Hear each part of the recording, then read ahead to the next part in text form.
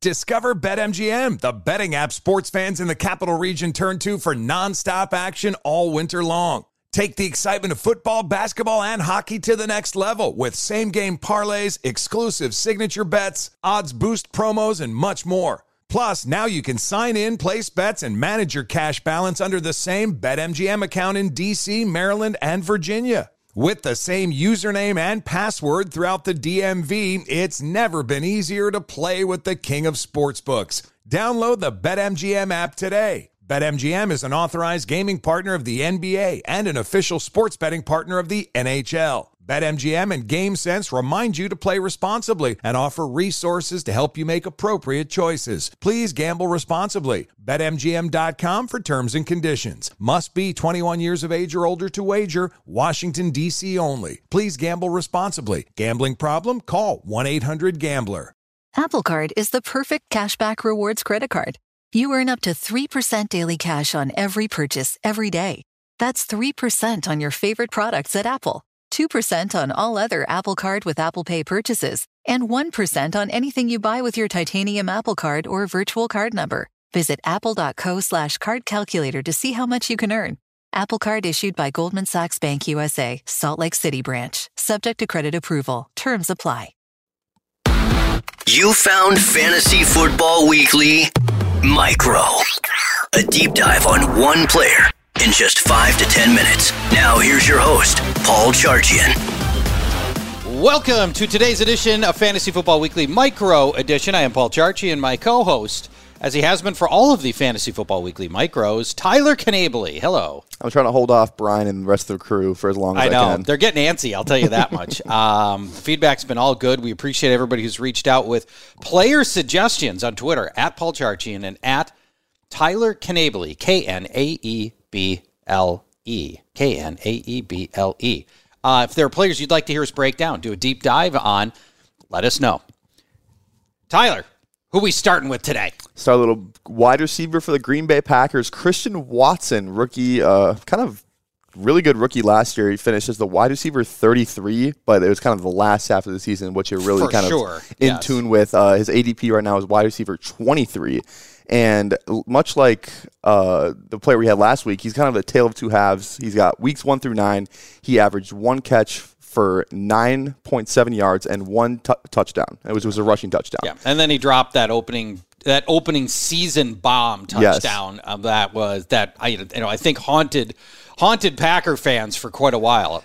But he could have had another touchdown. Yeah, I mean, he started the season off really rough, and you hear Rodgers talk about it in some of those Pat McAfee interviews. He's like, he kind of struggled, and then after that Cowboy game, the floodgates really opened for him. He averaged, after that game, which was in Week 10, he averaged 3.7 catches, 60 yards, but he had 8 total touchdowns, which is crazy. All those 8 total touchdowns came in a 4-game span. Yeah, wasn't it 2-2-2-2? I think it was 3-2. Something like 1-1, I think, is what it was, yeah. But still insane because he was the wide receiver 9 in that span. 1. I'm going to carry the 1, divide by 0. Yeah, I think he had 3 in the Dallas game for sure. Yeah, okay, all right. Yeah. Now, in fairness to Watson, he was hurt through most of that first half of the season. Yes. So, it wasn't like he was out there and just not performing. Mostly, he wasn't even on the field in the first half of the season. Yeah, I mean, I'm a little weary because, you mentioned the injury, but when he was healthy, we saw the touchdowns. Everyone knows that he was scoring touchdowns, but outside of that, he didn't give you a lot of kind of the volume you would hope to see in the passing game. He only had 2 games with 5+ receptions throughout the whole season. He never had a game with more than 6. 0 games with double-digit targets, and he had 11.7 team target share. Romeo Doubs and Robert Tonyan were at 11.9%. Yeah, so Robert Tonyan and Romeo Doubs, who did nothing all season, had a higher percentage team target share. Mm-hmm. That doesn't make you feel great. It doesn't make you feel great at all, and it would be one thing if maybe you saw the production in college or kind of you've seen it before, because wide receiver 23 is a steep price to pay for a receiver. That's a quality receiver, probably a 4th or 5th round pick for you. So he only had Like the most targets he ever had in college or the pros. At NDSU, his high was 43. And targets, not catches. Targets, yes. Catch. Sorry, it was okay, catches. Thank Receptions you. was 43. I want to be clear on that. No, yeah. At NDSU, the most he had was 43. And that's not like he's playing the SEC or the Big Ten. He's playing at NDSU. You're right. NDSU is a really good Division II program. But they're not in the FBS. Correct. All right. Well, let's talk about where he can go from rookie season to sophomore season, because obviously at wide receiver 23, people are counting on him to have more production. The touchdowns are great, but if you're only going to have 3-4 receptions a game, no way does that touchdown productivity hold. Yeah, so he's going to definitely have to step up just from a pure volume, because we've seen the touchdowns. We know what he is in the red zone. We know what he can be used kind of as a down the field sort of option. Yeah, super fast. I just have questions whether or not he's going to be, because he's being drafted like he is the one in this offense right now. And to say the Packers don't draft a Smith and Jigba or like one of those elite pass catching tight ends like a Mayer or a Dalton Kincaid, that's really going to cut into his already low team target share. I mean, he wasn't fighting with anybody for targets last season. Nobody. Yeah, right. He was running unopposed basically. Yes. Alan Lazard did nothing. Yeah. The team let him walk this year. You also have to think about the whole Jordan Love aspect of this too, because we truly have just zero idea how good or how bad Jordan Love will be. Yeah, we think we know a little bit about Jordan Love, but not a lot. So I thought it would be worth to go back to his one career start. And he's had one. It was against the Chiefs. It was 2 seasons ago. And so I went back and rewatched every one of his passes from that game. What a freaking disaster. I did not remember it being so bad. So the team got shut out through the first 55 minutes of the game. And wow, Jordan Love was awful. His technique looked so shaky. Now, again, this is 2 years ago, right? So, take it with a grain of salt. He improvised when he didn't necessarily have to. His passes were not accurate. He threw into coverage constantly. I mean, just really bad decision-making. He was mostly a one-read passer. He would stare down a guy, and then covered or not, here comes the ball. Now, a lot of times those guys were Devontae Adams, who bailed out some bad passes, and that dude battled for some balls in that game, and that turned out okay. When he got blitzed, Jordan Love just folded. It was way worse than I remember. Oh, and by the way, he is a little bit more mobile too. So we did see some scrambling from him. He's tall, he's kind of lanky, and he does have some running ability. He got forced out of the pocket a lot, sometimes of his own accord. But for whatever it's worth, that one full game that we got out of Jordan Love was not at all promising. Yeah, I also we rewatched the end of the Eagles game from last season when the Eagles blew out the Packers and they put in Jordan Love at the end, which, I mean, you can say it was a blowout, so maybe the defense wasn't trying as hard. But I think he had a couple good passes in there. I remember a long touchdown to, I think, Christian Watson, actually. So maybe that can play off something, but I'm just not entirely, like I said, we just don't know. Because like you mentioned the game from 2 years ago. 2 years is kind of a long time. He hopefully improved in that time. You hope he's better. He had 3 years to sit behind Aaron Rodgers. Hopefully he's better. Okay, but if you're the Packers, and this Aaron Rodgers drama is not new. If Jordan Love looked like an above-average NFL quarterback to the Packers, they'd already cut. This thing with Aaron Rodgers would have happened last year. Not this year. The separation would have already happened, I think. But I think Rodgers won back-to-back MVPs when they draft Jordan Love, and then it's MVP. You cannot cut an MVP quarterback just because they would have cut him. They'd have traded him at higher value, though, right? I don't know. I just don't know, because I think at that time the Packers okay, we just went to the NFC champion, or we got the back-to-back 1 seed, I think, 2 times. We're trying to make a run. Rodgers is our best chance to do that. We still have a Super Bowl winning roster probably in their mind, so they're not just gonna. This is probably the worst case scenario for the Packers, that Rodgers is bad, and then the whole thing just blows up in their face. It's a monsoon down there in Green Bay. I don't even know what to call it, but I think back to Jordan Love. I don't know. That's the only thing I can land on is I don't know, and I'm willing to take a chance on I don't know, because that's how you kind of get some of these really good values at ADP. I would rather pay Jordan Love's ADP than Christian Watson's ADP. Oh, for sure. Jordan Love's probably, I don't have it in front of me, probably going off the board as quarterback 30. Yeah. So, I would rather pay that than gamble on Christian Watson, and obviously Christian Watson can only be as good as Jordan Love lets him be. Well, let's play the ADP game. Let's play the Christian Watson ADP game. Okay. First one, DJ Moore, wide receiver 21.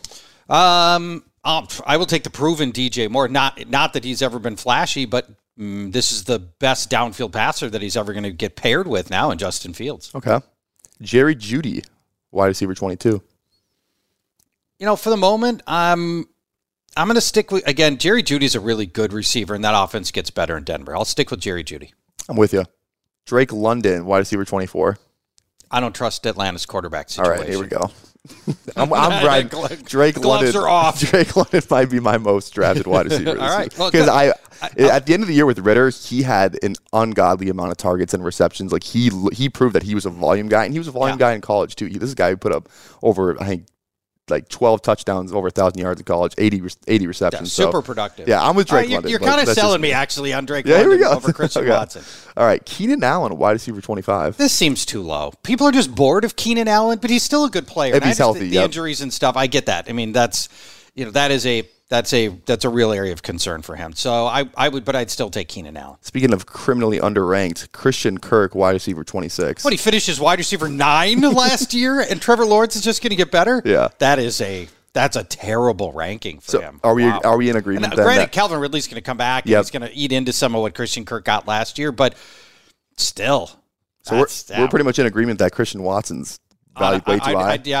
I think they're all these players who are going right around Christian Watson. I'd take all of them. Yeah, so would I. Christian Watson, and I just don't believe you got to have productivity. The touchdowns are great, but you can't sustain those kinds of touchdowns on 3 and 4 receptions a game.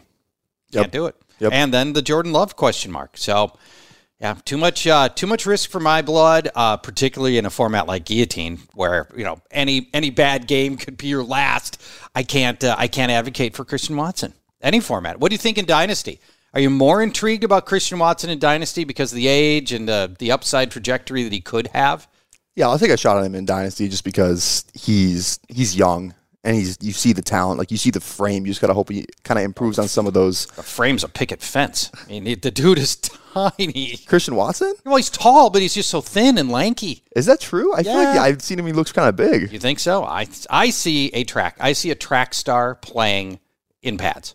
Okay, that's fair. But he is tall, though. He's tall. I feel like he's bigger than T. Higgins, though. I mean, not as tall, but I feel like he's more built than T. Higgins. Maybe I'm misremembering, but I don't see it that way. Yeah, it's too bad because I just watched that whole Jordan Love game, but that was 2 years ago, so I didn't get to see Christian Watson. I'll put it this way: I'm not going out there and trading for Christian Watson. Like he's not a buy for me. Mm-hmm. But if I stumble my way into him, I wouldn't be mad about it. Yep. Yeah. Okay. All right.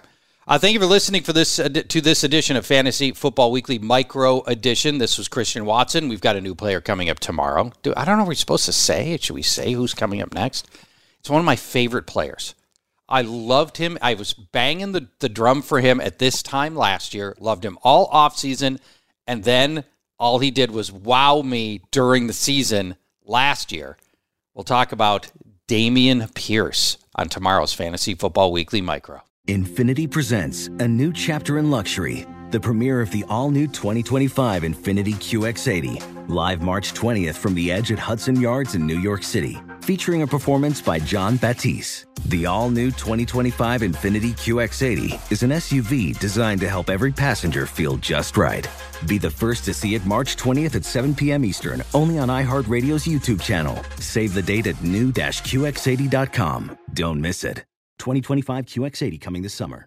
Hey, it's Malcolm Gladwell, host of Revisionist History. eBay Motors is here for the ride. Your elbow grease, fresh installs, and a whole lot of love transformed 100,000 miles and a body full of rust into a drive entirely its own. Brake kits, LED headlights, whatever you need, eBay Motors has it. And with eBay Guaranteed Fit, it's guaranteed to fit your ride the first time, every time, or your money back. Plus, at these prices, you're burning rubber, not cash. Keep your ride or die alive at ebaymotors.com. Eligible items only. Exclusions apply.